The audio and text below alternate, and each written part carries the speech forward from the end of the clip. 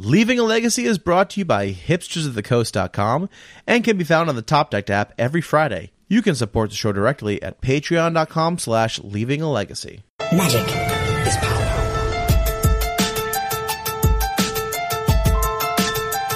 Jerry, you have to convince me not to buy this Boba Fett helmet on eBay right now. Can I make it for you? No. It's like one of like the black, like it's actually wearable, painted, like it's got electronics in it and stuff. How much is it?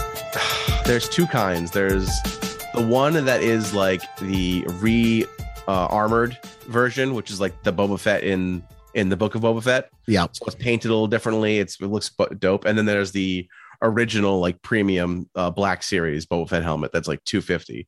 The re-armored one is only like $150, but they're like super good quality. Like, why is the re-armored one cheaper?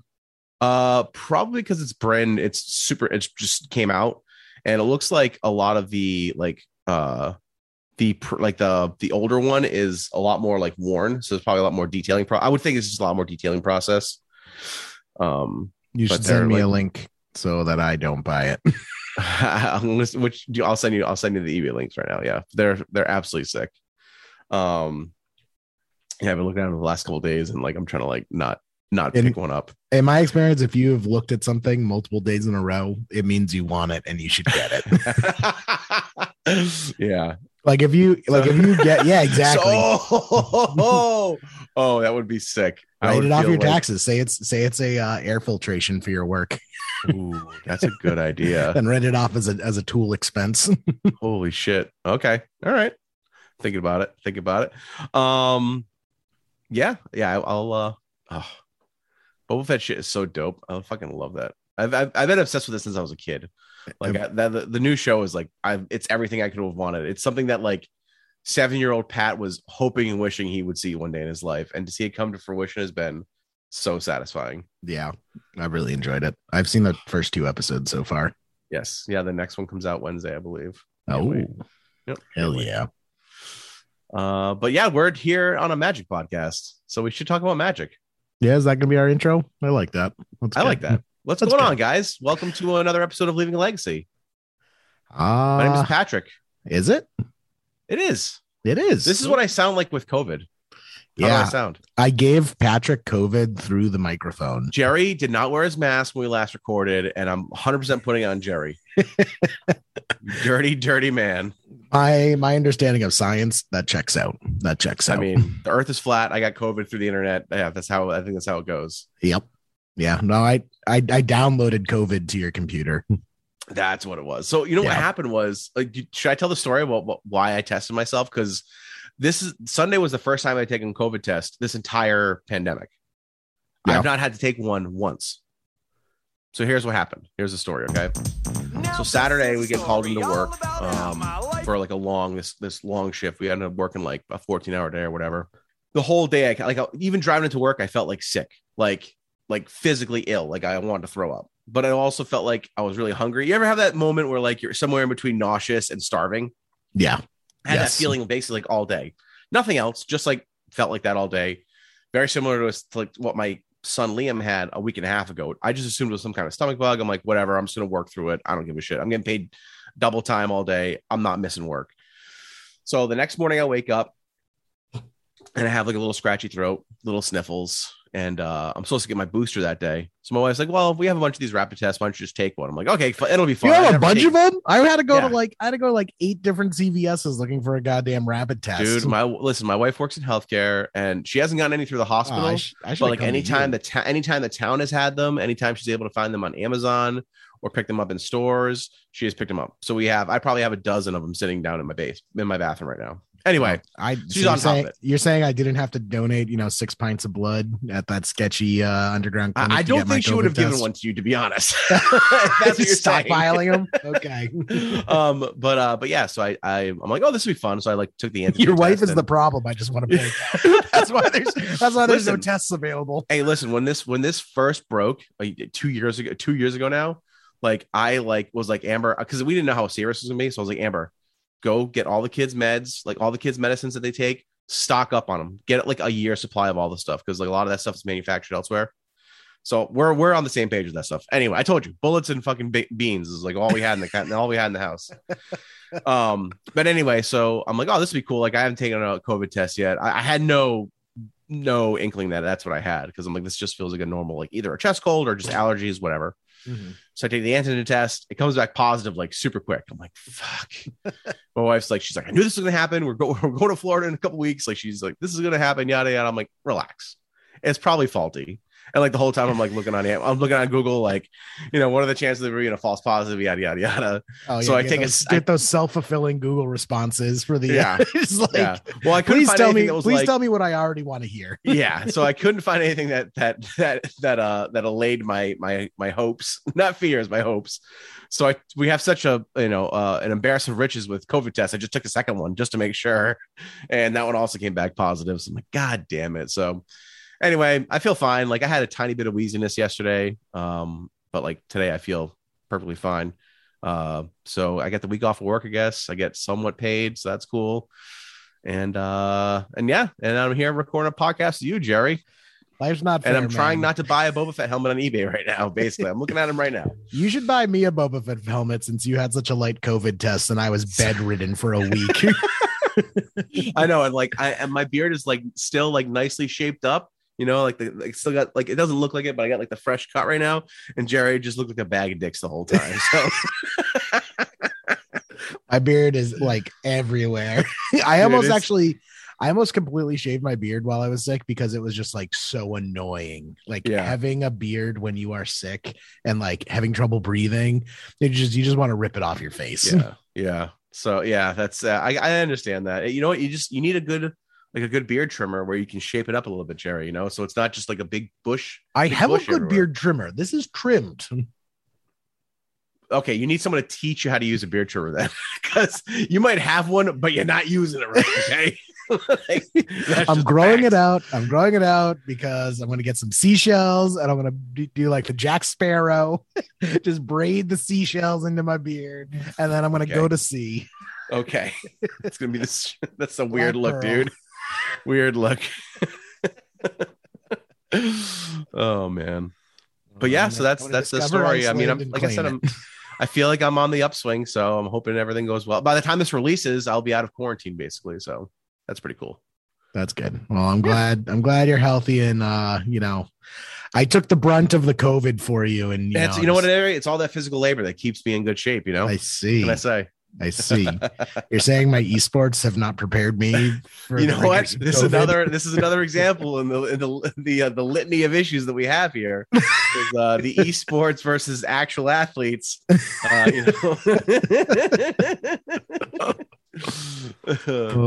Man. Bob Saget's dead. Can you believe that shit? I know. I saw that news. It was on my birthday too. Bob Saget. Oh yeah, you and my mom share the same birthday. I know. That's not the only thing we share.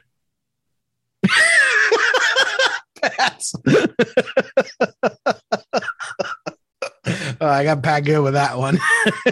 All right, Jerry, take it away, bud.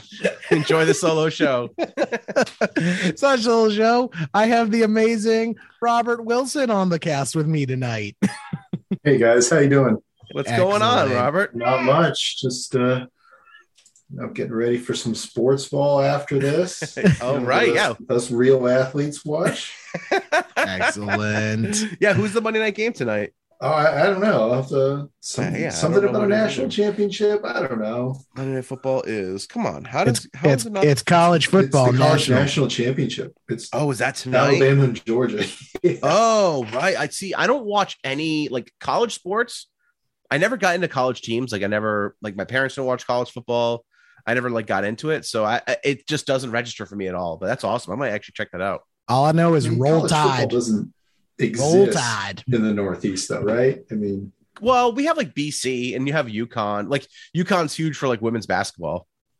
Okay, you can thumbs down women's basketball. No, it's basically UConn. I said there's no football. I said there's no football. There's the Harvard Yale game. The Harvard Yale game. We got that. Cool. Who wants to see a bunch of nerds playing, dude? I love cucumber finger sandwiches with my footballs. So Framingham State played MIT, and that was our, that was one of our captains did the Who's the guy from Revenge of the Nerds who's like, the jock who's like, I hate nerds. He did down the sideline. Yeah. MIT boys are smart boys though. But yeah, we don't really have big football up here. Like I said, BC is probably the biggest college football team we have, I would think. But in Columbus, it's all Ohio State. Oh, right. Yeah. 365. Yep. Yeah. My buddy, who lives in outside of Cleveland, lives in Parma. I met him on my honeymoon back in 2010. He was a big Ohio State. He was a big Buckeyes fan. The reason why college football isn't big in New England is because we actually have things to do to occupy our time, whereas all of these, corn states. Do you know what I actually think it is, though? Like, honestly, if I was going to guess, it's because New England loves sports, right? But we also have too many colleges. Like, there are colleges everywhere in New England, like everywhere. Massachusetts, we must have the most colleges like per capita, right, in the country. I would take that bet that Ohio has more. You think so? More than no. Yeah. I could literally spit and be spitting on 3 different schools in Boston. Like Boston has the highest capita of college students. Like it significantly affects the population. I know we're supposed to be talking about magic, but we're looking this up. Yeah, we're looking this up. Who gives a shit? So it looks like Vermont has more schools per capita. But that's because no one lives. That's per capita. Like they are also more cows than people per capita in Vermont. So Texas, California, New York, Pennsylvania. Hold on, that's not even in order though. So Ohio has more students than Massachusetts. 10% of Massachusetts' total population is college students. Wow. Really? One in 10 people who live in Massachusetts go to school in Massachusetts. Wait, is that like have been to college or are actually in college right now? No, like actually like in college. Wow. So the states with the most colleges, let's see, this article is from no date, so it's definitely super reliable.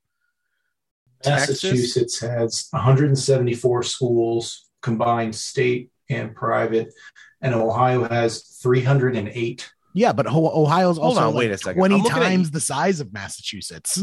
Hold on, I'm looking at something. I'm looking at this. Which state has the most colleges? Texas has 299 total. Ohio has 111 total. Mass has 93 total.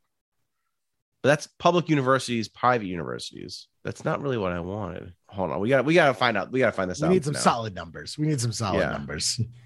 Justin, you can cut all this, but we're gonna get an Justin, answer. You leave it in. Like, what are they even talking about? What is worldatlas.com? Why is that the number one search? Why is that the number one result on Google? Like, what is that? Let's see the 10 most educated states in America. 10 is Washington, then Vermont, New Hampshire, Connecticut, Virginia, Jersey, Maryland, Minnesota, Colorado, Massachusetts. Wow, 52.4% of the population has an associate degree or higher. That's pretty wild. That's not what we're looking for. Well, I think we need to define what we're going to base it off of.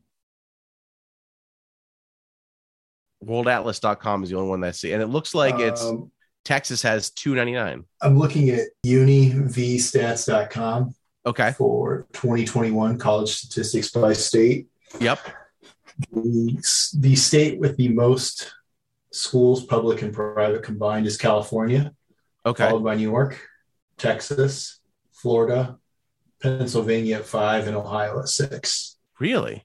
Massachusetts is number 10.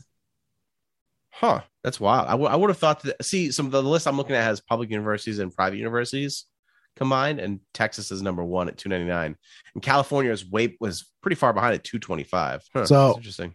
So I'm showing Massachusetts has 114 universities compared to Ohio's 137. However, Ohio is about 45,000 square miles, whereas Massachusetts is 10,000 square miles. So Ohio's almost 5 times the size as Massachusetts, but it only has about 20 or 30 more colleges than Massachusetts does. Yeah. Univstats.com disagrees with you, Jerry. Well, I don't care. That's deep state propaganda you're looking at. I think the real lesson that we have to take from this is that the entire education economy is over bloated and a waste of resources, and there's way more colleges than we actually need. I mean, yeah, I think that's probably not entirely untrue. Like I'm working right now at Fitchburg State, and they have they have an entire dorm that is unoccupied right now. Like not like a wing or a floor, an entire dorm building, multiple floors, completely unoccupied from top to bottom. Yeah, crazy, right? I mean, can you imagine most businesses where you can, charge your clients $55,000 a year every year? Mm-hmm. as Robert points to multiple degrees in the wall behind it, and give them a piece of paper as their only tangible reward for said payments. Well, especially now when it's just seems like degrees are just so like I don't even know where mine is. Mine is in a box somewhere, but I don't know. They just seem less and less valuable now than they were. At least certainly when I went to high school, it was like go to college, get a degree. That is the path to to have a good career. And that was a lie. Well, I think at the time it wasn't a lie. It wasn't a lie to the people who were telling us that because that's how they got to where they were. But I think that in retrospect, the economy of work changed, but well, the supply of college graduates went up while the demand for said college graduates stagnated or even decreased. Mm-hmm, mm-hmm. Yeah. I think we should be teaching our kids bush survival craft. Get them all out back in the woods.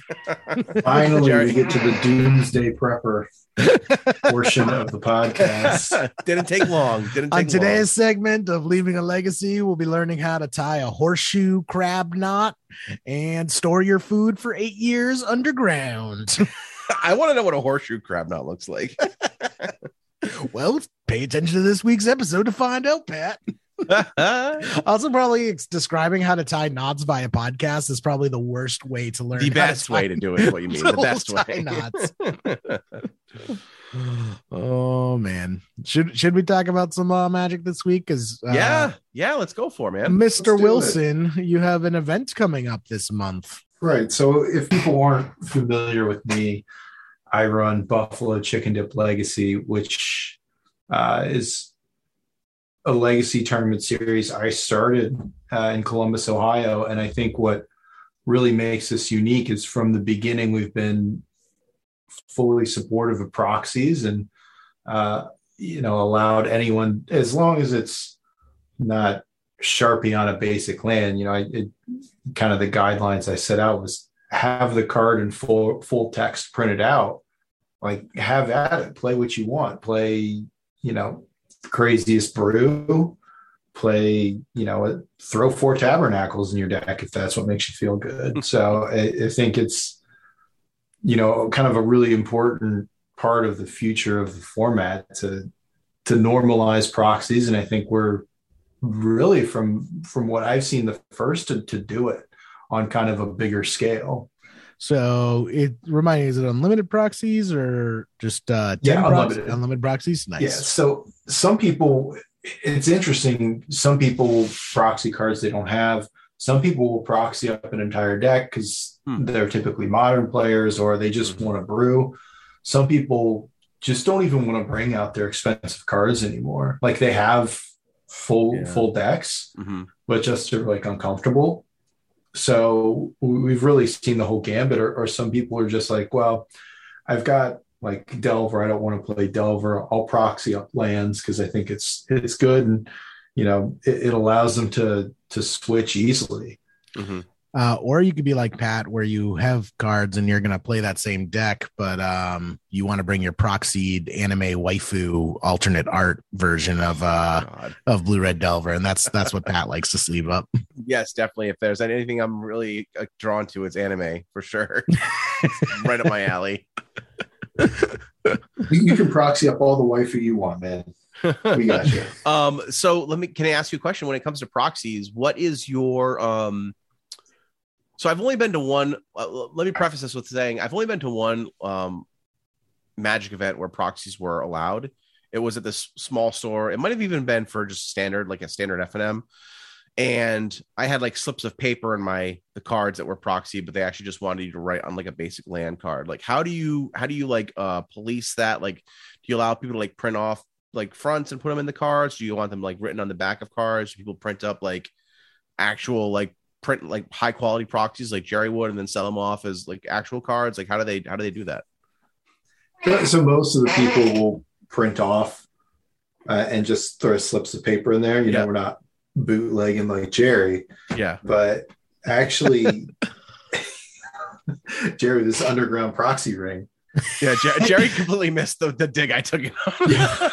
I heard it. I let it slide. People are about to come at you hard, Jerry, for not immediately refuting that. I'm waiting for I was really disappointed for Christmas. I posted my meme where I punched holes into a bunch of reserve list cards and hung them up as ornaments on my Christmas tree. that was hilarious. And it like completely like whiffed. Like no one thought it was funny or like, you've seen that one before, Jerry. Like one guy was like, "Did you check the prices first?" And like, oh. Yeah, I think the page has gotten like a little too big to where some people don't know who we are. They're like, "Oh, who are these morons?" Like, no, we're just joking around, guys. We don't take things that seriously. But yeah. I mean, so that's typically slips of paper are what we've done, and I've come up with a long-term solution. Mm-hmm. So, friend of the cast, friend of BCDL, and just all around great guy, Joe Dyer, helped me take some art that I had made for the last BCDL. It was a buffalo chicken dip themed brainstorm. Mm-hmm. And I usually give away a promo or something, like a stamped card, kind of like old school does at each of them. And I had this art commissioned by Adriano, who does all the art for MTG Goldfish. And I took that art and made proxies with Joe's help, and then used make playing cards to basically make proxies as kind of a test run for something I'm working on in the future, and gave that out. And, like I've got a scale to kind of detect fakes and whatever. So, and the weight is actually very close to a regular Magic card. The size is close. So, I mean, that's a little further down the road, but, I found the paper in the sleeve is good enough. I mean, if you're coming out to cheat, right, we're probably going to catch you. Someone's probably going to catch you. I mean, right now I'm capping the events at 64 players, just kind of with COVID and stuff. But, my plan in the future is to do a proxy open, kind of something like Legacy Pit Open did, and, 100 or 200 some players and allow proxies, and they have to kind of come up with a standardized way to do it. Yeah. Just kind of for the integrity of it. Because once you start getting bigger and maybe there's cash on the line, things change. Yeah. So for now, slips of paper are good enough, but we're kind of working on it.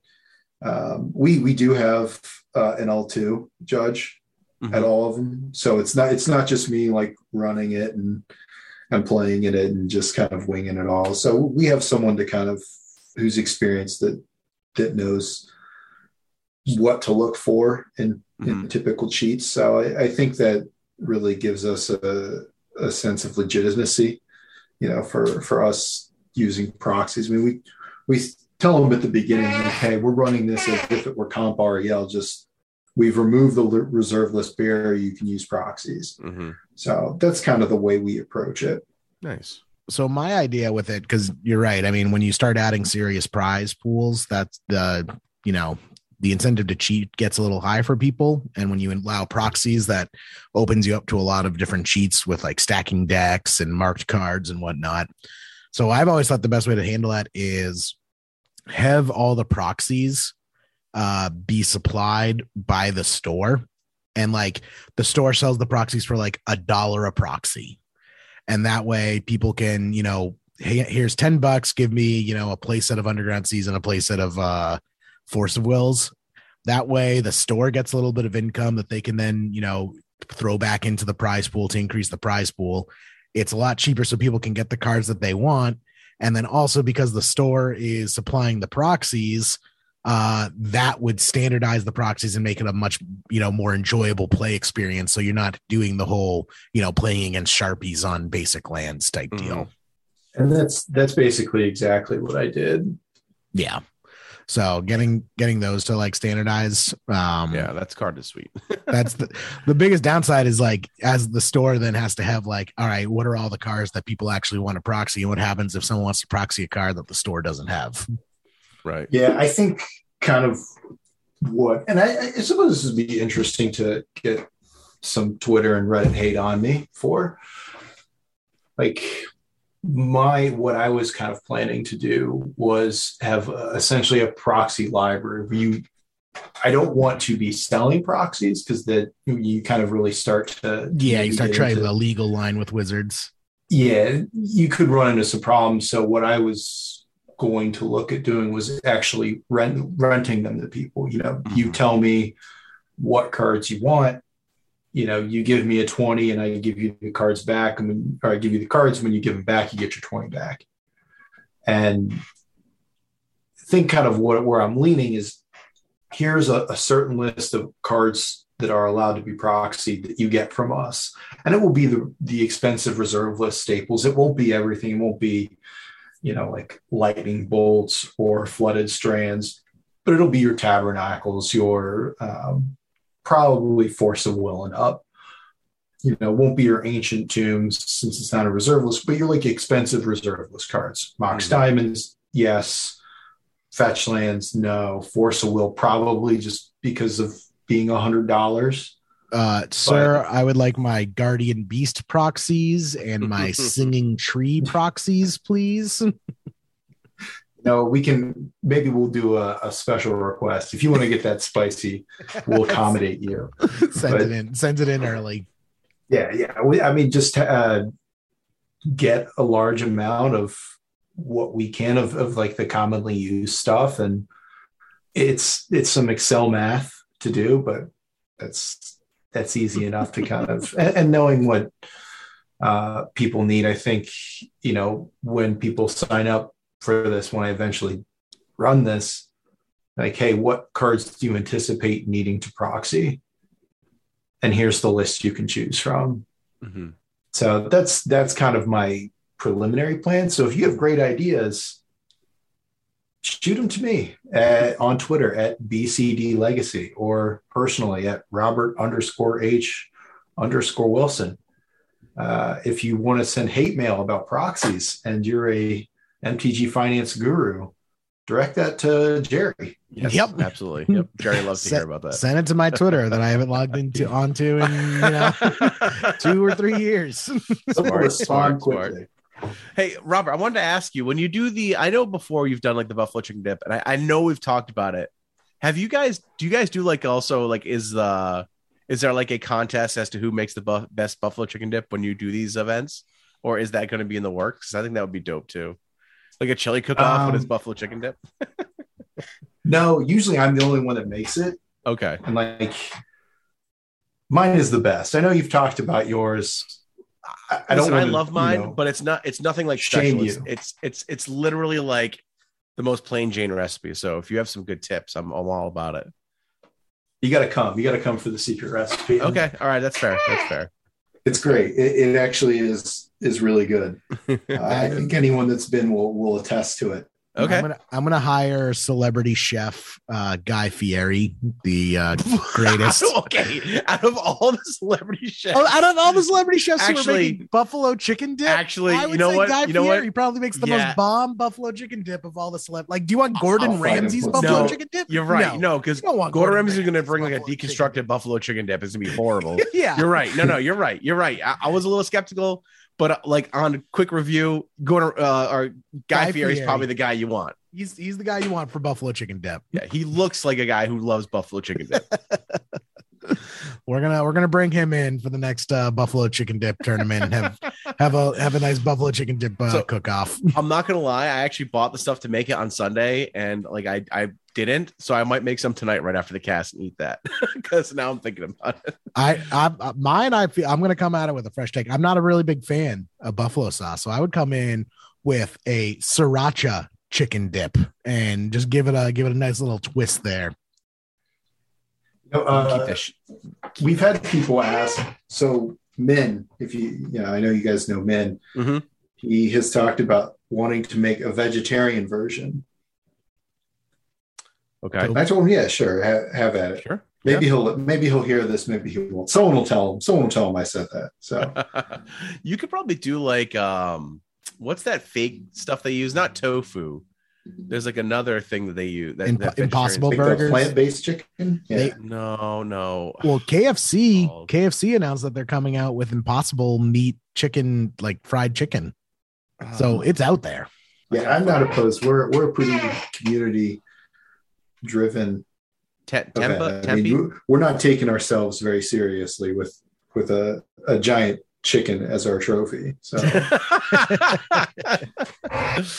you should have a buffalo chicken dip contest where the winner of the contest gets buys in the tournament.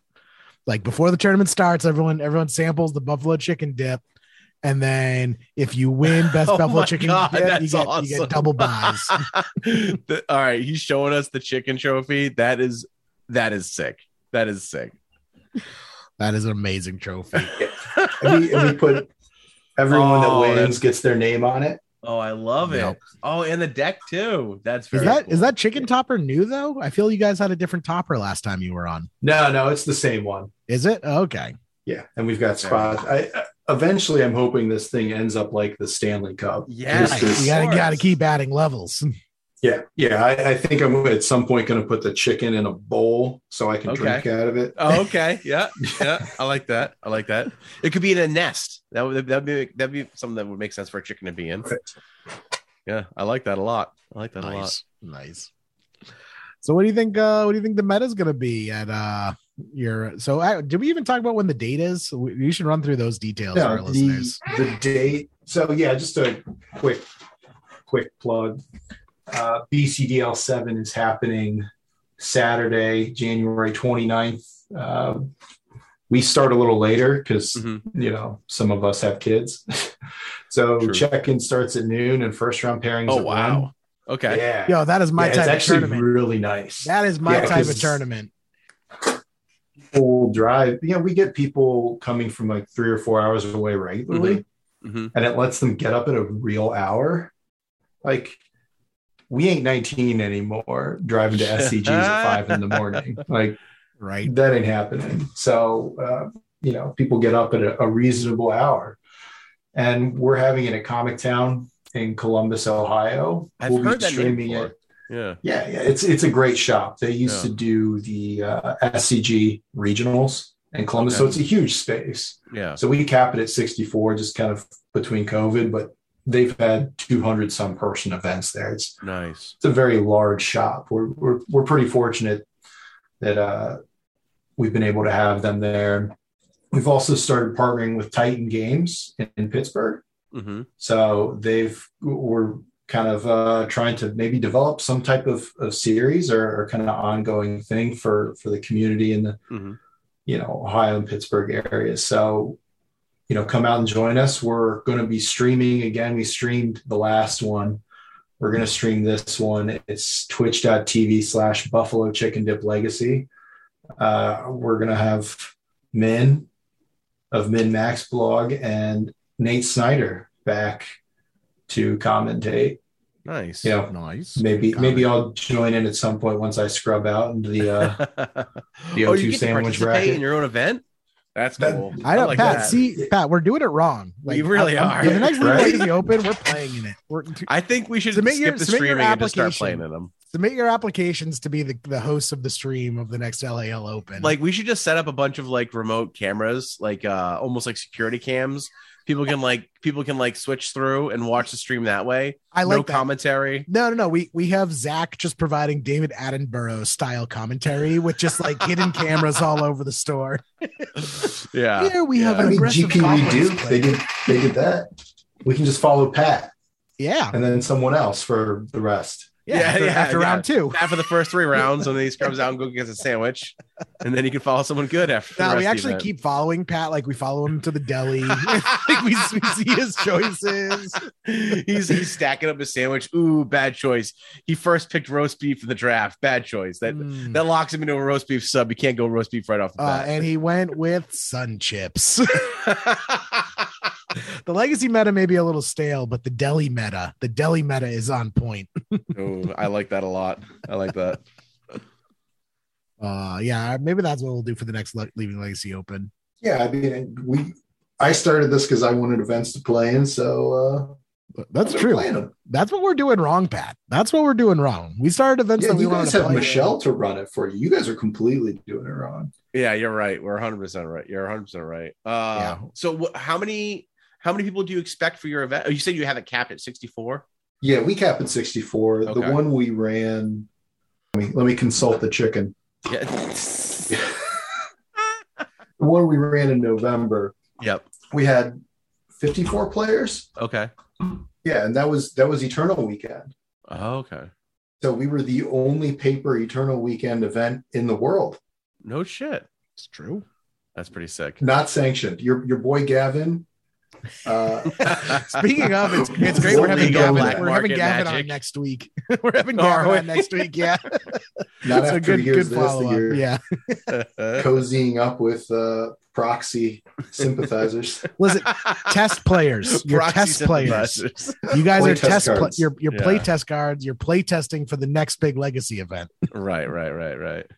But yeah, the first place winner of this event this month coming up will receive a Gaia's Cradle. Second gets a Badlands. Third and fourth get a Plateau, and 5th through 8th get Force of Will. And if we hit cap, I'm going to take that money and prize out from 9th to 16th. So that's awesome. I mean, I pretty much try to put everything back into it. Yep. We're not making money here. Yeah, right. Shout out to Titan Games and John for cutting us a great, fantastic deal on a Gaia's Cradle to prize out. So that's awesome.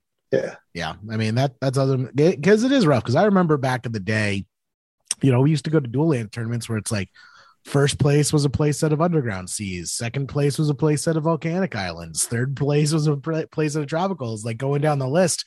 And now if you think about it, it's like if you had that event today, that would be like an insanely high pricing event. Like stores just could not afford to do that. That would be like what, a $20K somewhere around there. I mean, for Underground Sea is going to cost you what, $3-4 a piece, right? At least. It just gets real. I think it's way more than that. Yeah, I was just thinking if you're buying them $500 to direct from the store. Yeah. But it's even like the cheapo dual lands have come way up in price too. Like I saw like scrub lands were like $250. Like I remember when like people would ask for $50 for a scrub land and you'd laugh in their face. Right. Yeah, it's wild. But yeah, so it is tough having prize events that aren't cash, and I think that's why basically for the last 5 or 6 years, pretty much every major event has been cash in the legacy scene. Like we really seen a dearth of like win a card style legacy tournaments of substantive, feel like you're actually getting something. Mm-hmm. Mm-hmm. One of the things of kind of like I'll survey people that come because, like I said, we're a pretty community driven thing. And like, hey, would you like if we did more cash prizes? Do you like that we do these high end staples? And it was actually surprising that overwhelmingly people wanted the cards. Yeah, nice. Instead of cash. Yeah. So, happy to keep doing that. And, we're just by the numbers, it looks like we're the largest tournament organizer in Ohio, which is kind of messed up considering we started this out of my house. Well, yeah. I mean, that's really, I mean, we talked about this 5-6 years ago on the cast that the future of Legacy was in the grassroots, tournament organizers, Legacy Pit, Buffalo Chicken Dip, Jeremy out of Missouri. Like that's where the future of Legacy really lies, in my opinion. Mm-hmm. And that's why I think, kind of circling back to proxies, or why it's so important. We just talked about how insane prices are and what they used to be. I think at some point, if we're not already there, a lot of people are going to be priced out. And I think that's kind of the initial hurdle I've gotten in trying to kind of build our legacy scene and BCDO was like, well, I can't afford these cards. I can't play. Like, no. Proxy them. Proxy anything you want. No, we're not limiting it. Just whatever you need. Just come out and play. Give it a shot.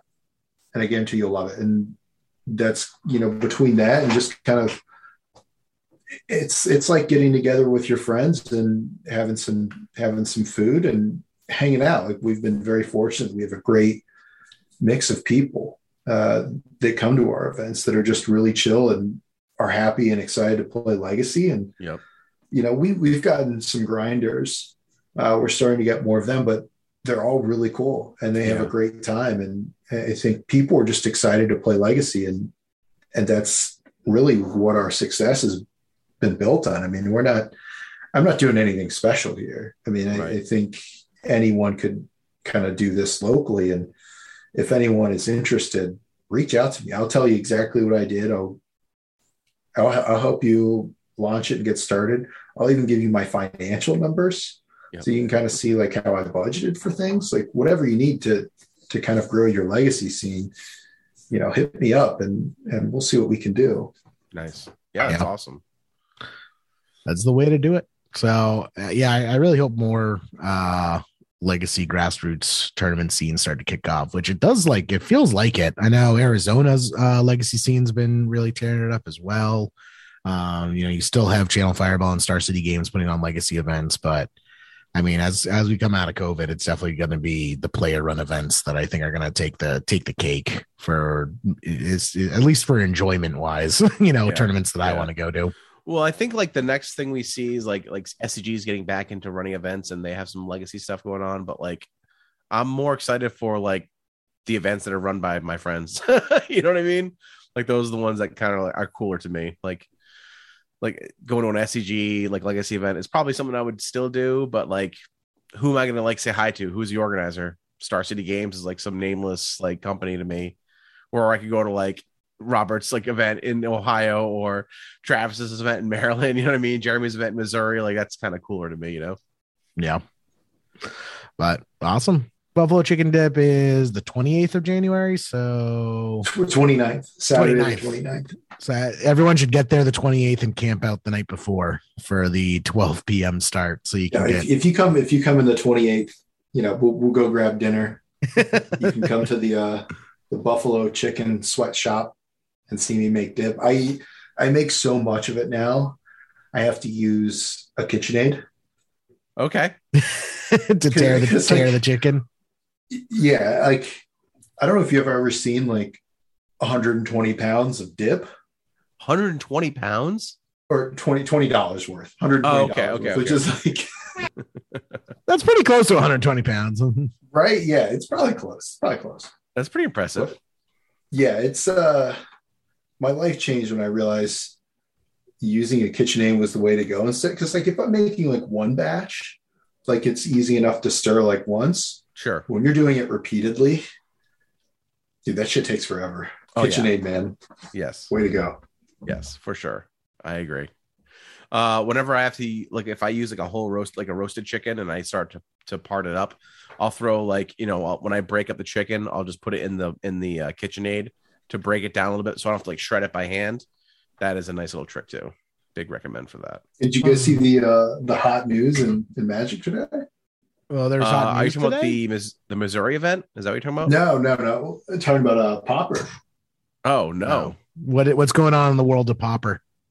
So it's going somewhere. So your boy Gavin put out a video announcing the Popper format panel. Yeah. Popper format panel. Okay. And it's basically him and 6 other people that are very invested in the Popper format as an advisory group to WotC, like regarding changes or kind of a way for the community to organize the format and kind of give their input on potential changes, BNR related things to WotC. I mean, WotC and Gavin have the ultimate decision making, but these 6 people kind of convene with Gavin, like, hey, these were our thoughts, this is why, and they, WotC will consider it and may or may not make a change, but this is something that has been brought up, in the past for legacy, vintage, and the eternal formats. Yeah. Is it kind something of, we could see?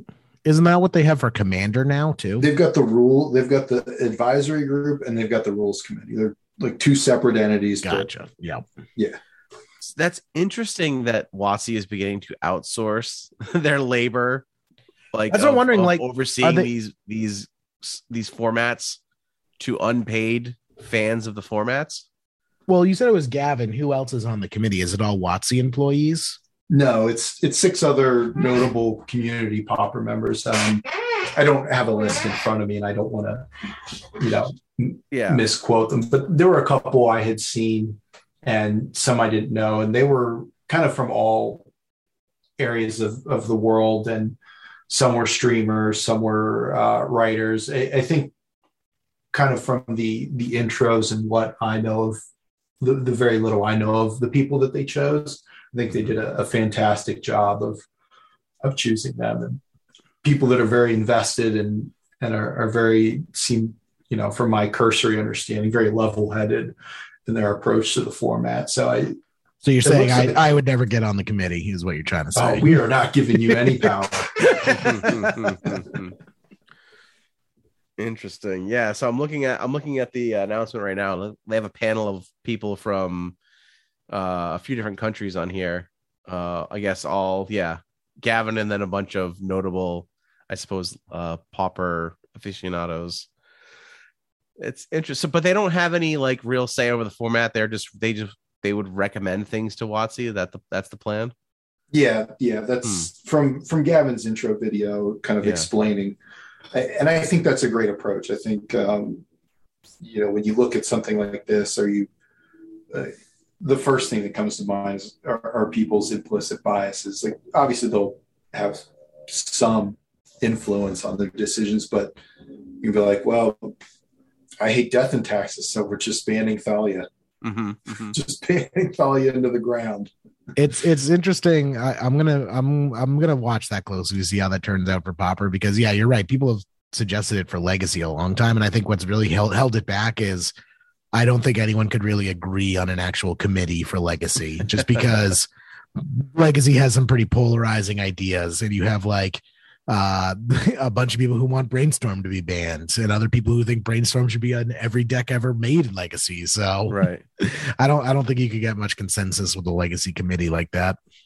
Yeah, and I think they have taken a good approach that, hey, basically what they're doing is outsourcing the R&D work of monitoring the format and gathering the data. It's crazy how corporations keep doing that.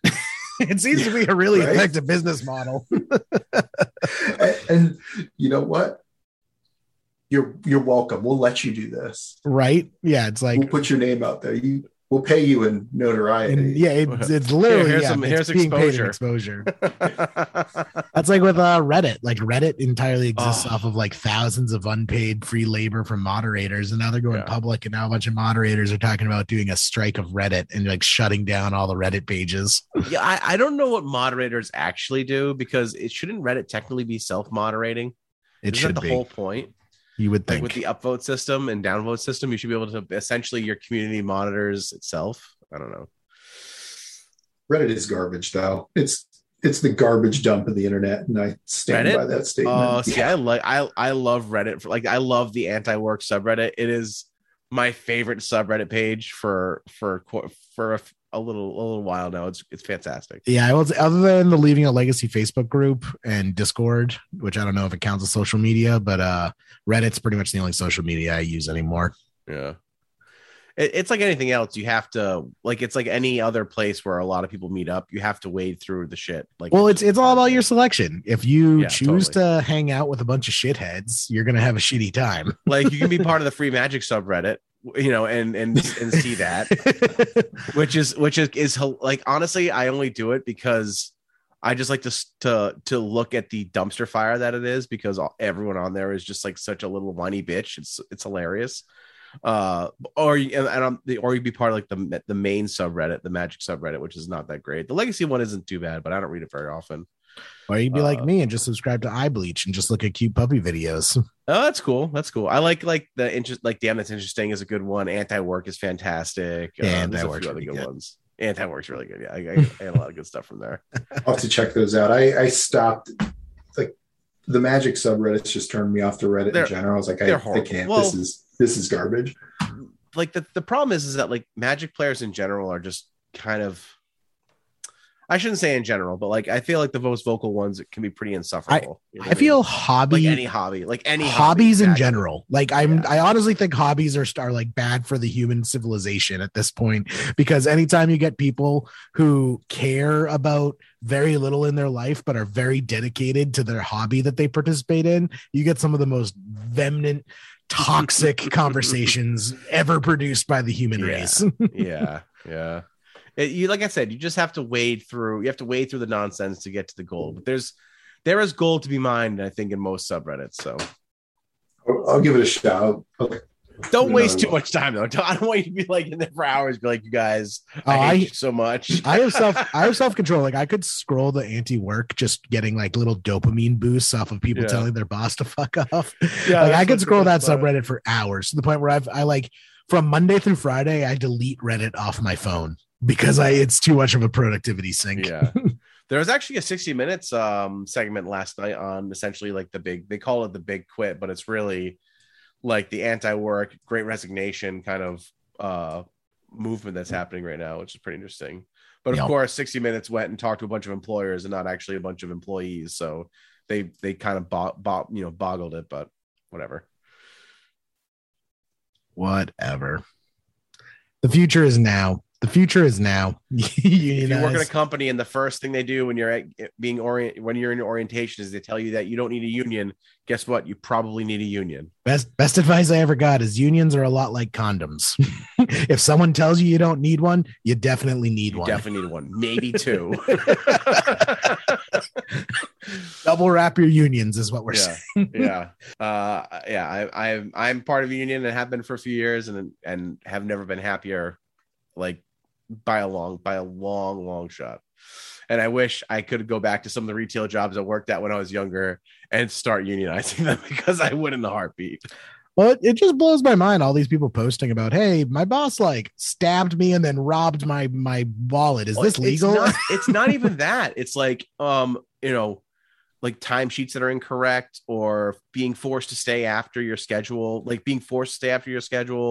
staying after unpaid, and being forced to work unpaid. That like drives me insane. Just absolute wage theft. Never mind. One of the things I see the most, and where they're totally off the subject of legacy here, but one of the things I see most often is that, and I can attest to this in every place I've worked, don't talk to your coworkers about what you get paid. That is literally just a tool for your employer to suppress wages. It is federally illegal to mandate that in your workplace. It's protected speech.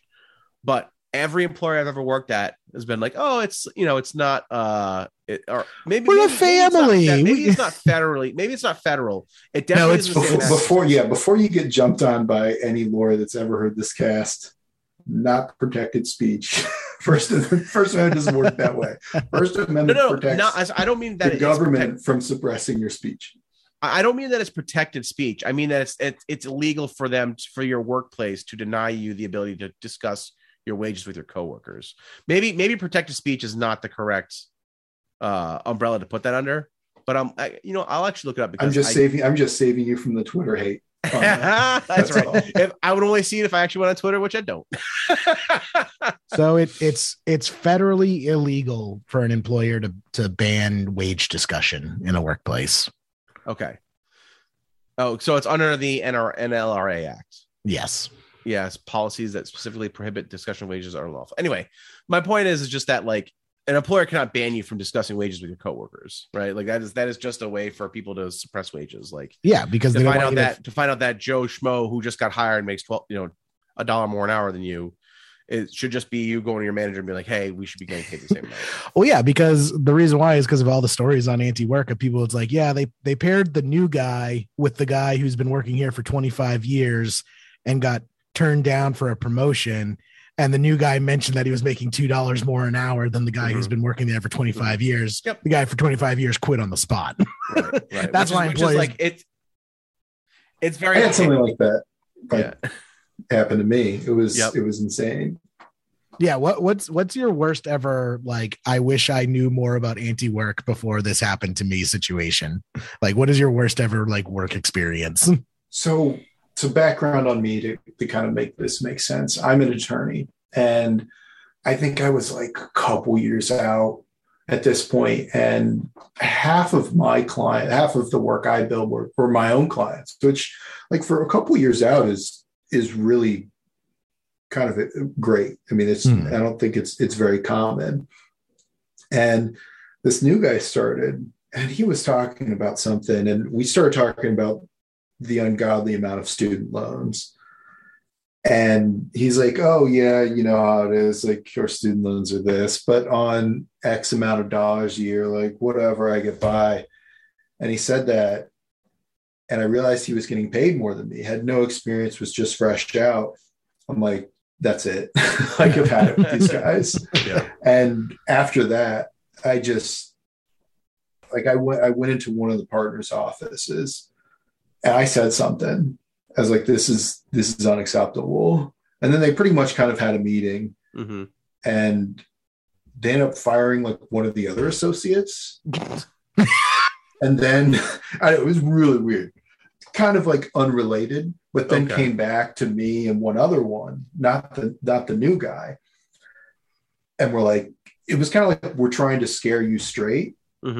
But it had the complete opposite effect, where we just became even more like, now we know you're fucking assholes. Yep. Fuck you. And, we left. Nice.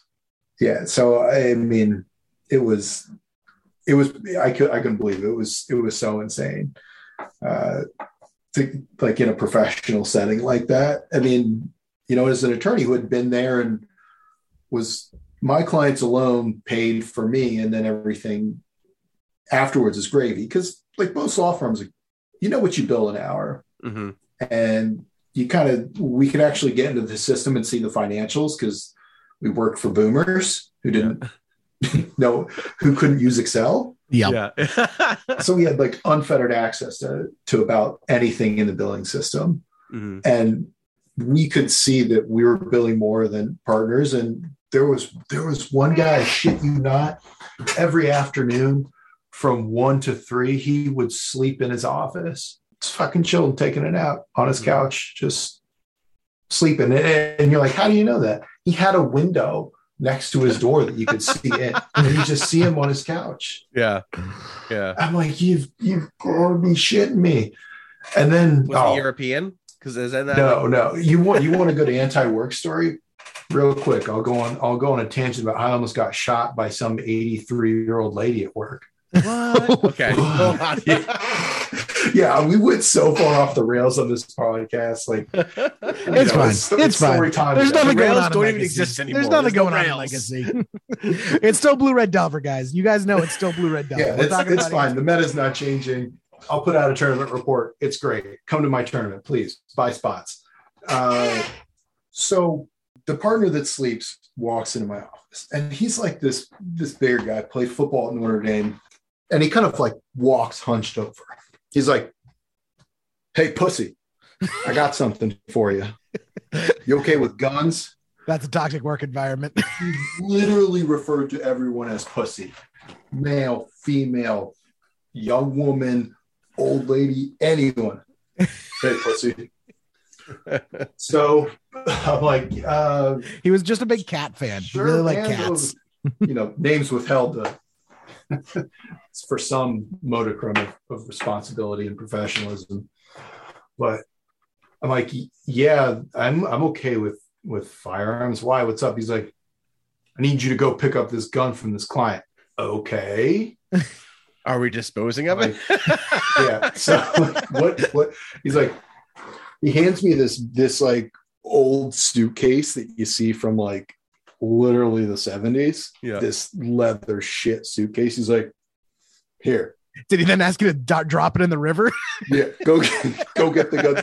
It looks like a movie prop that you would throw the bag. Like it was a bag. Why are there bricks in here? Yeah. So I'm like, sure. Okay. So he gives me the address and I go to this house and I knock on the door. And this woman comes to the door. She's at least in her mid 80s. She might have been pushing 90. Very close. And she's like, Are you here to get the guns? Yes, ma'am. Yeah. She's like, can you wait right here? Of course. Like, I'm old lady, obviously doesn't know me, doesn't want me in her house. Very reasonable. Goes and gets two, what looked to me to be like 2 9mm handguns. Mm-hmm. So I'm standing on the porch. She opens this shit metal sheet door, kind of like the mesh screen and everything. She's got these 2 guns, opens the door towards me with the guns basically at my midsection. So like in my stomach. Also and passing 2 guns at once. Yeah, that's stacked on top of each other like a sandwich. Yeah. Oh, yeah. No. Gun sandwich. Not cleared. Yeah. And I literally pushed the door back on this woman and push her back into the house. I'm like, ma'am. She's like, oh, what's wrong? I'm scared. Makes it even worse. So we've got this very nervous, shaky 80-some-year-old lady that doesn't know how to handle firearms, pushing them to me at my stomach. And I'm like, ma'am, I want to shut the door on you. I'm going to step back, open the door, put the firearms down on the porch, and then go back inside. I will pick them up. So she complies. She does it. And I'm like, I know these motherfuckers. These things are loaded. Yeah, 100%. So I go into the lawn, clear the chamber. Yeah, live round. Sure as hell. No. Release the magazine. Yep, full magazine. Both guns. Like, are you kidding me? So, oh my goodness. In Ohio, you cannot transport loaded firearms in your car, and I assume that's the same in most states. So I have firearms in the bag and the guns, the ammo somewhere else. And I get back to the office. Partner comes in. Hey, pussy, how'd it go? you always be filing workman's comp. Like, yeah. My wife's like, if you'd have got shot, we'd have just paid off both of our student loans, right? Right. like that's like I'm the asshole for not getting shot. Oh man. So I'm like, no, it's okay. And he takes the guns, he's like, thanks. It just walks off. No wonder he wanted you picking them up. Right? Yeah, like I'm the patsy, I'm the idiot. Was this like a woman who was like recently widowed and like has to like get rid of her husband's like firearms? No, there was a family dispute, and without going too much into it, it kind of got bad, and at one point it made sense for them not to have firearms in the house. And they're like, well, we have a safe in the basement of the firm. Like, we'll keep them. So that's kind of what the purpose was. But I had to go get him, and another partner comes in. He's like, man, they should not have sent you to do that. Are you okay? I'm like, look, it's handled firearms before. I know what to do. Right. Yeah. Like, I felt comfortable doing it. Thank God you actually knew like universal gun safety rules, because anyone else who did it would just like, oh yeah, I'll take this and shoot themselves. I got grabbed like this. Yeah, no problem. Yeah. Like the reasonable partner that came in after that is, I can't believe, what's his face sent you. I'm like, yeah, and he called me a pussy too. Crazy. Jesus Christ. Yeah. So that's my anti-work story. I love Excellent. it. Excellent. I love it. We should just have a segment of every episode, Pat, where we just read an anti-work comment thread.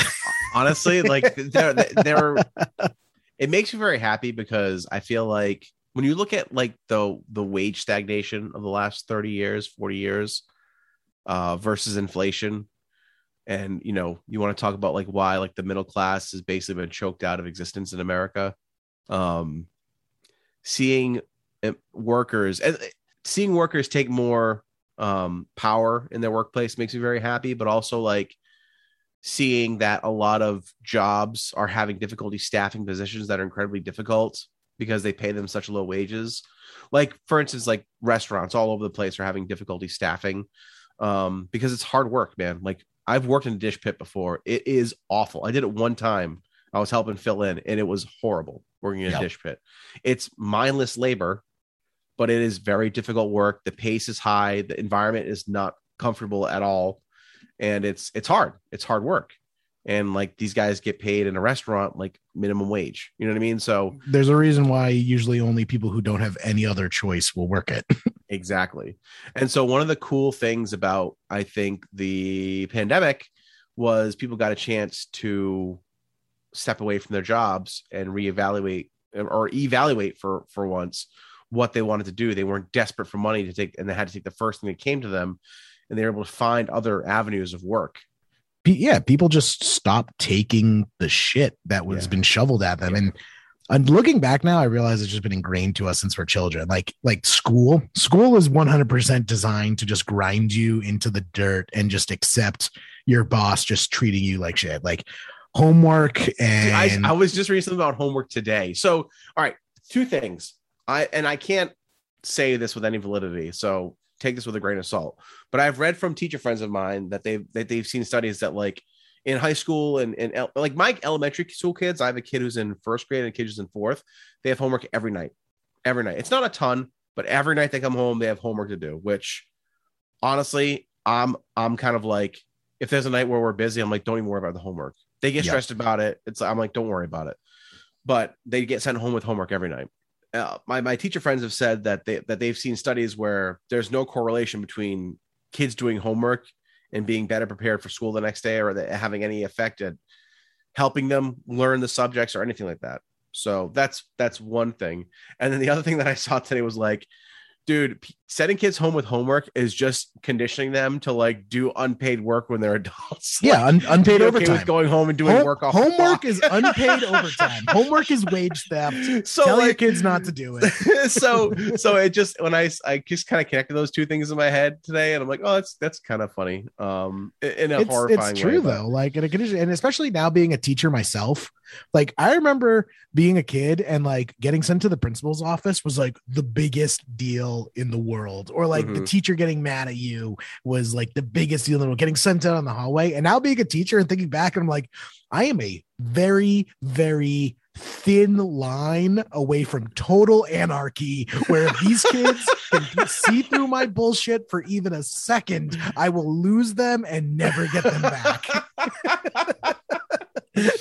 Like, and it's true in your everyday life. I guarantee you your boss feels the same way about his workers, because that's why they want people back in the office. They want to keep you under your thumb. They want to, feel powerful, because they know that it's just a thin illusion that they have actually keeping people in line. And it's not even that, but they actually provide value. Right. You know what I mean? Like a lot of like what a manager does is not actually that valuable, but they are they are part of an organization that they certainly don't want to see diminished. Right. But like they really, what does a manager do? Like, I mean, that a worker can't do. Not much, right? Well, a good manager will organize and schedule and plan. But the thing is, most managers don't do that. Most managers are not good. Well, and a lot of that stuff is automated, Jerry. Like for instance, I worked in Whole Foods for 6 years, and a lot of those things now are done for them. Like ordering, like most ordering now is auto ordering. Most scheduling is done by an AI, well, not an AI, but like a computer program that basically predicts, swings in business, when you're busiest, when you're not busiest, when you're not so busy, and it knows what people put in for their availability, yada yada, prints out a schedule every week for the managers to basically give to their employees. So like, I feel like a lot of that stuff is being taken away from them. Yeah. I don't know, man. Like, and now they're realizing that they don't actually serve a purpose anymore. Yeah, exactly. So and so they're basically what they're doing is hiring and firing managed personnel. And we all know how horrible HR is for like any company. Like, that makes you, if you've ever applied to any company, they're like, oh, submit us a CV and then a resume, and then also fill out this online application where you resubmit all the things that are on those that are on your resume. Like, you have to fill it all out. Like, it's a horribly inefficient system. And then you have this entire HR industry that is their job is to screen applicants, and they're horribly inefficient. I sent you that comic. It's like boss employee. It's like, here, this is HR. It's here to help you if you ever have questions about your employment rights. Right. He hands him. It's like, this is a rat. And it's like, yes. He's I mean, yeah. HR.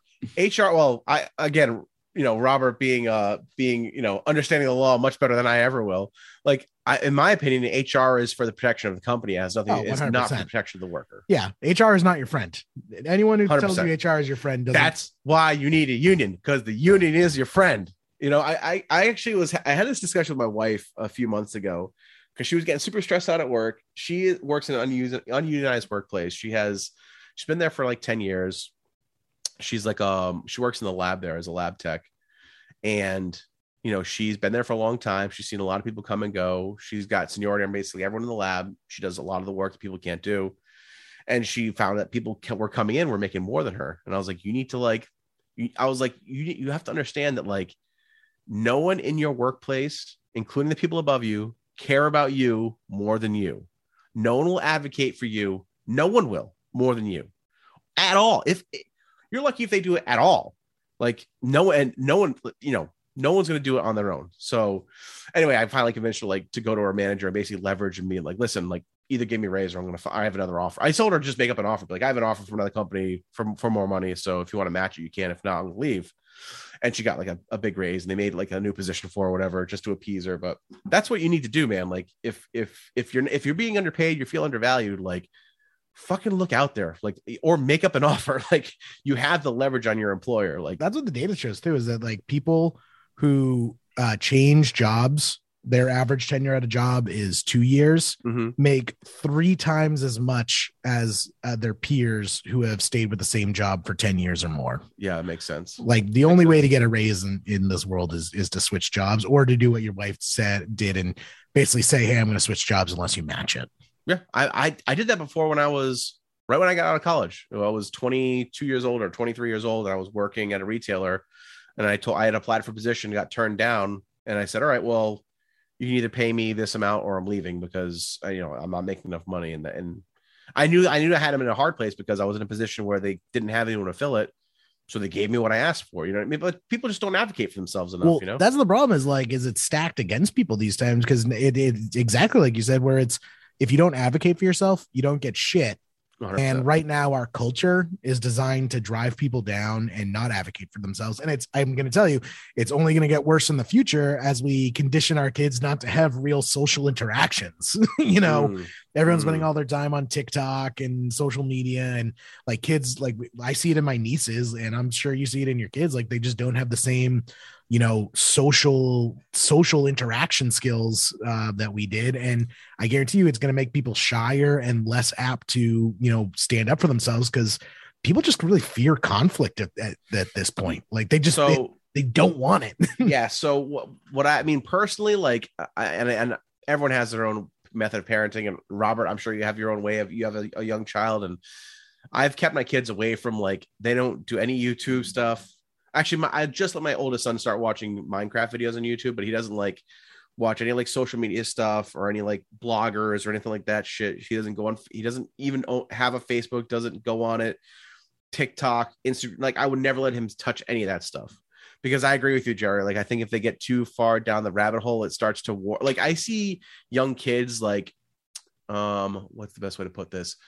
who are like familiar with like popular like memes that are on like TikTok or reels on Instagram or whatever you want to call it, like not even memes, but like I don't know how to describe it, but like can like recite like word for word like funny things, trending like, videos. Yeah, I guess it's a good way of putting it, right? Like whatever it is, like you know how that stuff is like there's like a funny phrase or whatever, and like kids who are like 3 years old know it, and I'm like, I don't think that's good for them. You know what I mean? Like I don't think it's good.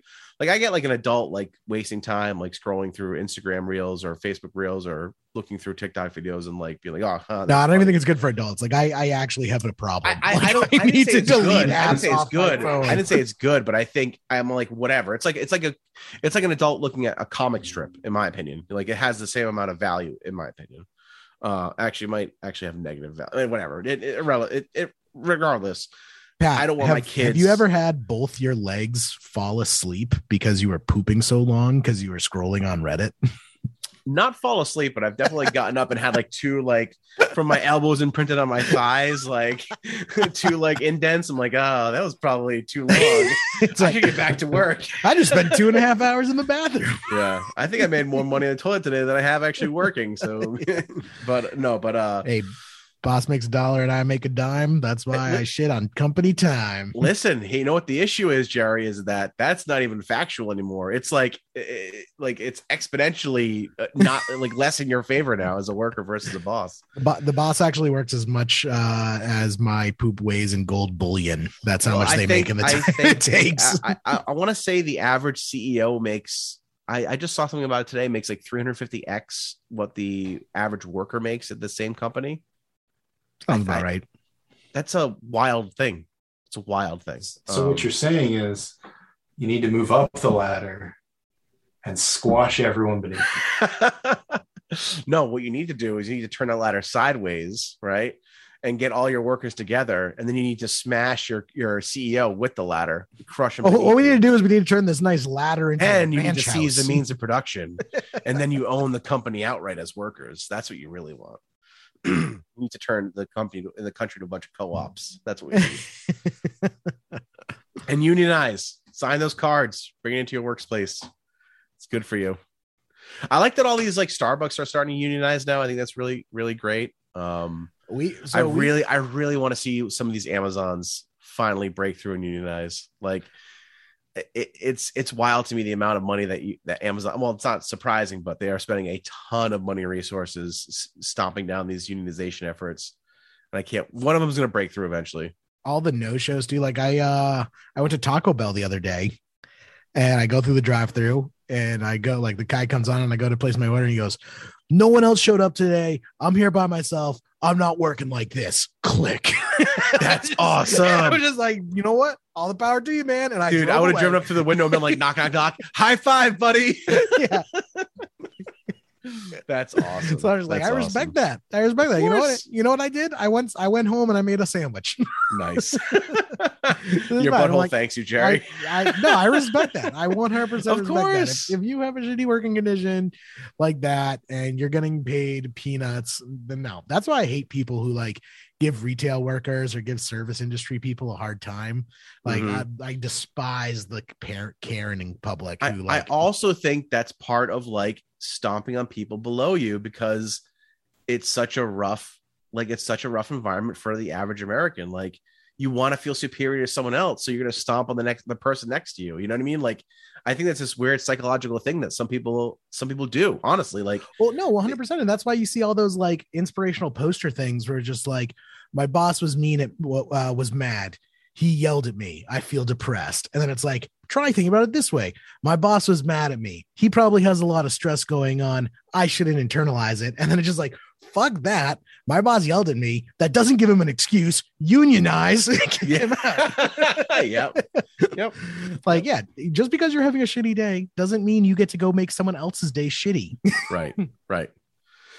Yeah. Also, like, and I can also like, there is a leadership qualities are extremely undervalued. I think a lot of people are in positions of leadership in companies that aren't actual leaders. Just nepotism and people failing upwards. Was it I can't remember. I was reading an article. This is a couple years ago about. It's actually the people who are more mediocre that are the ones who rise faster than the people who are actually good at their jobs. It's failing upwards. I learned this when I worked at Target. So when I was like a freshman in college, I got a job at Target stocking shelves. And I did an amazing job stocking the shelves. Got through finished. Everything. Yeah, things are lined, finished everything. My manager saw that and goes, "Oh, this guy's really competent. We're gonna go have him stock toys, which is the most like hellscape area. Oh my God. Like worst. Like kids are just grabbing things and throwing them around, and like nothing's kids in and some like unfortunate adults. Like people who can't control their inner child. Oh, this guy's competent at his job. I'm going to give him more difficult work to do for the same wage. And meanwhile, my coworker, who literally would pull items forward, crawl in behind them on the shelves, and then nap on the shelves where he couldn't be found. He got made manager. He got made manager because Jerry, they couldn't. That is can we just say there's a corollary to Robert's story earlier of the guy who would sleep in his office? That is a blue collar corollary of that. He got promoted to manager. My reward for actually doing a good job was I got harder work for the same pay. Right. Whereas my colleague who did jack all got promoted because they couldn't have him stocking shelves because it took them too long because nothing ever got done. So they moved him over to you have leadership qualities. Yeah. There was also I don't want to keep Robert. Do you have like to take? I mean, I don't want to keep you up too late. We are going on, and we're not talking about Buffalo Chicken Dip Legacy at all right now. I feel really guilty about that. But. If you want to hear more about Buffalo Chicken Dip Legacy, you can apparently go back to whatever podcast I was on previously. If you it's all the same info. The only difference is the date. Yeah, we've just gotten bigger and better. We're streaming now. We've got some things in the works. We're partnering with Titan Games. I'm going to try and run a proxy open.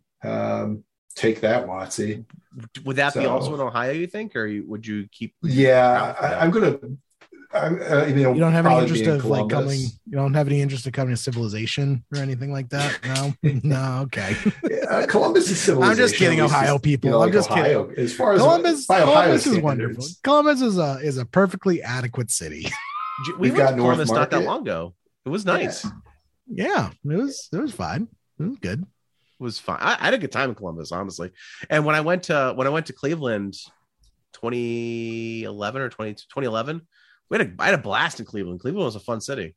Yeah, I mean, as long as you stay in the 3 C's, you're good. If you're going to places like Dayton or like Lawrence and Joe Dyer are, oh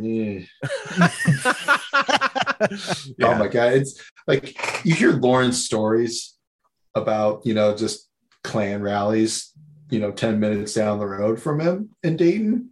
That shit is legit. I did my first year of law school in Dayton. Mm-hmm.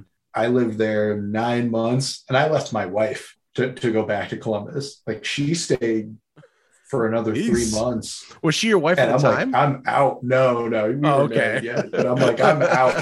You could come if you want, or you can stay here. But I'm out. Yeah. I mean, nowhere's perfect, A lot of, I can't stand a place like Dayton. I got slanty eyes. Like, if shit goes down, they're coming for me, girl. That's Jesus. Wild. All right, we're staying away from Dayton. Yeah. You two are fine. Yeah. White bearded guys, you'll fit in very well there. Yeah. They'll be like, "Hey, here's your robe. Here's your robe. Here's your hood." Like, I don't want that, dude. It's not me. Yeah, that's wild, man. Yeah, you go to different dry cleaners. Yeah, right. Yeah, that's crazy. All right, well, let's wrap this up, Jerry, because we've been doing this for a minute now. And I gotta go make some buffalo chicken dip because I'm hungry. Yeah, Guy Fieri has been waiting patiently in my kitchen. He's waiting for me to start. I'm paying him $1,500 an hour. All right. All right, Jerry, who are you scooping in top 8 this week? I am scooping in. I got nothing. I've actually been quarantined for the entire week. I skipped my birthday, didn't get a birthday party, so I got no scoops this week. Oh, really? Actually, you know what? I'm gonna scoop my girlfriend in because she made me a nice steak dinner for my birthday. So that was nice. Yeah, so I'll scoop her in. Nice. How about you, Robert? Who you want to scoop in the top 8 this week? Yeah, I'll scoop in everyone that's kind of helped me lately get these Buffalo Chewing Dip Legacy events kind of off the ground. First our sponsors, Comic Town and Titan Games for their help. Min and Nate Snyder for commentating these streams. Zach helping me with t-shirts, and David, Lance, and a couple other people just reaching out and kind of getting our name out there. And then I'll shout out Roger Sykes and our boy Steve Sizemore. They dropped from our last event and let me keep their money.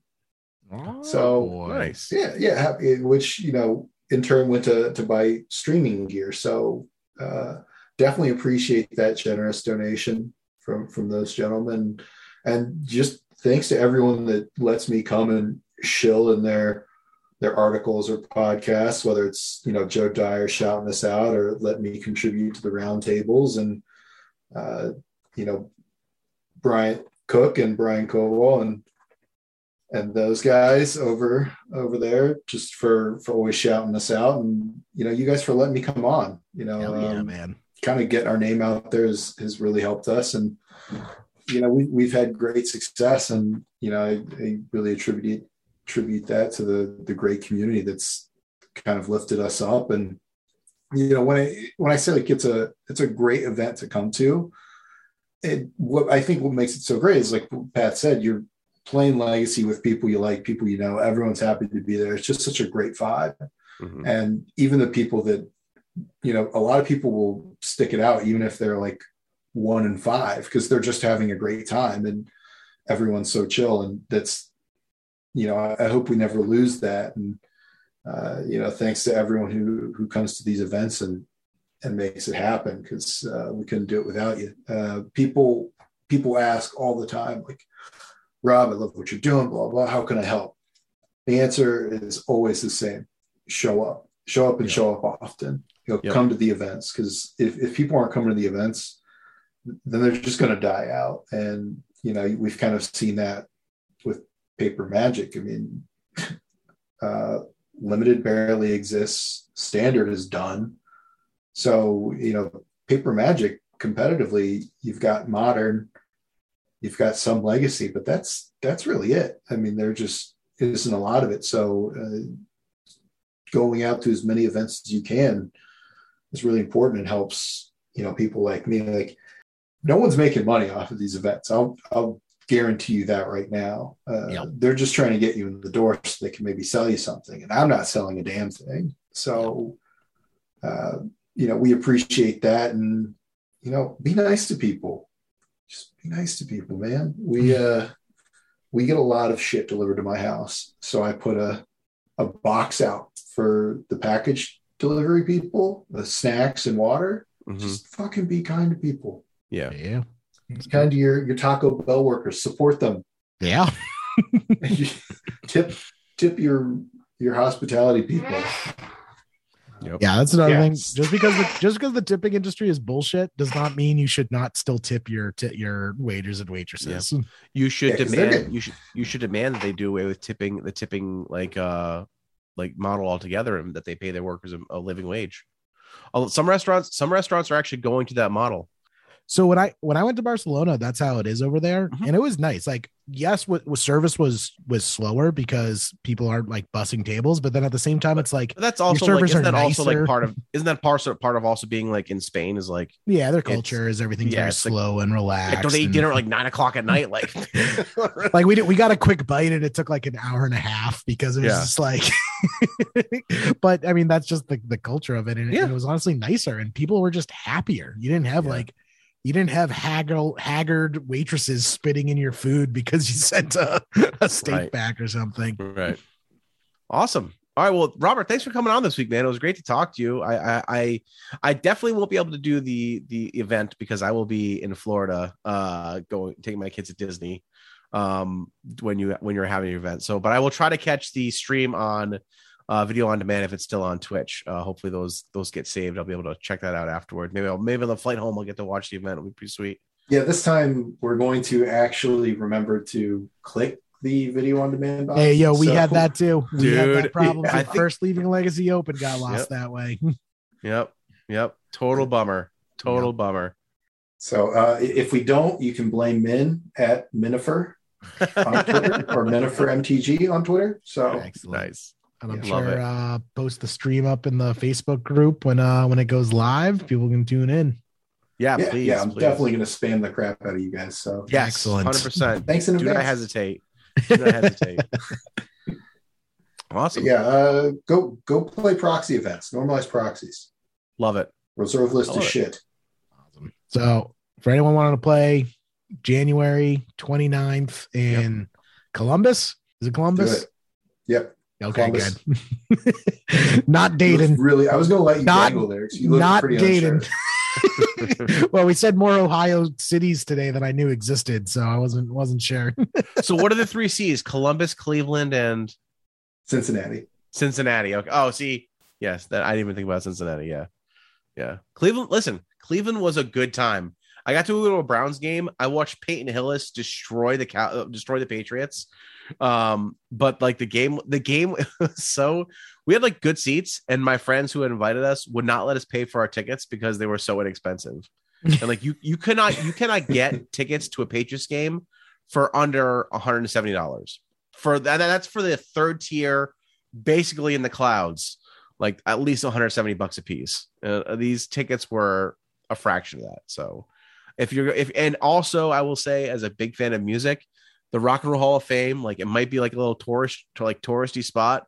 It was friggin' awesome. Highly recommend if you're in Cleveland to go to the Hall of Fame. It was very, very cool. I saw a lot of stuff that was very moving for me as a big fan of music. So, all right, maybe I have to go to the Buffalo Chicken Dip tournament to reawaken Cleveland coming or Columbus coming. I'm telling you, I was not sold on Cleveland, and we went there. I'm like, this place is pretty.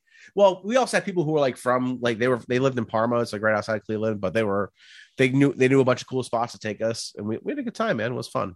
It's a good place. Come on down, and hopefully I'll get to Boston soon for an LAL Open. That'd be awesome. That would be sweet. Yeah, one that Jerry and I, we're not streaming, we're just playing in the next one. We're playing, or we're gonna stream us going to the deli making sandwiches. We could get like set up and get like the first person like GoPros. Yeah, I like that. Yeah, we do GoPros or like that'd be sweet. Perfect. Then everyone can see just how bad we make plays during all of our matches. Yeah. It'd be great. It'd be great. See, maybe you'll run into some people are like, oh man, Rob's playing, this shit must be rigged, blah blah blah. I'm like, look, man, it takes forever to get these events ready. And I've registered Stoneforge Mystic in too many of these to like getting some advantage. Like you look at the garbage I've played, like I'm only hurting myself playing these. Listen, it's not about being the best anymore. It's just about actually getting to play the GD game at this point. So yeah, absolutely. Yep. It's about the community, guys. Awesome. All right. Well, thanks for hanging out this week, Robert, and railing against the system with us and talking about how to keep firearms safe and away from octogenarians. Octogenarians? I've never heard that term before. You've never heard of octogenarians? No. Yeah. You can look it up. You can Google it. I'm pretty sure I'm using the word correctly. But pretty sure I know what I'm talking about. Yeah, that's okay. People. Yeah. Awesome. All right. Well, thanks everyone for hanging out this week. Please check out the stream. What's the Twitch address again? Twitch.tv /Buffalo Chicken Dip Legacy. Easy to remember. And you can find it on Twitter at BCD Legacy.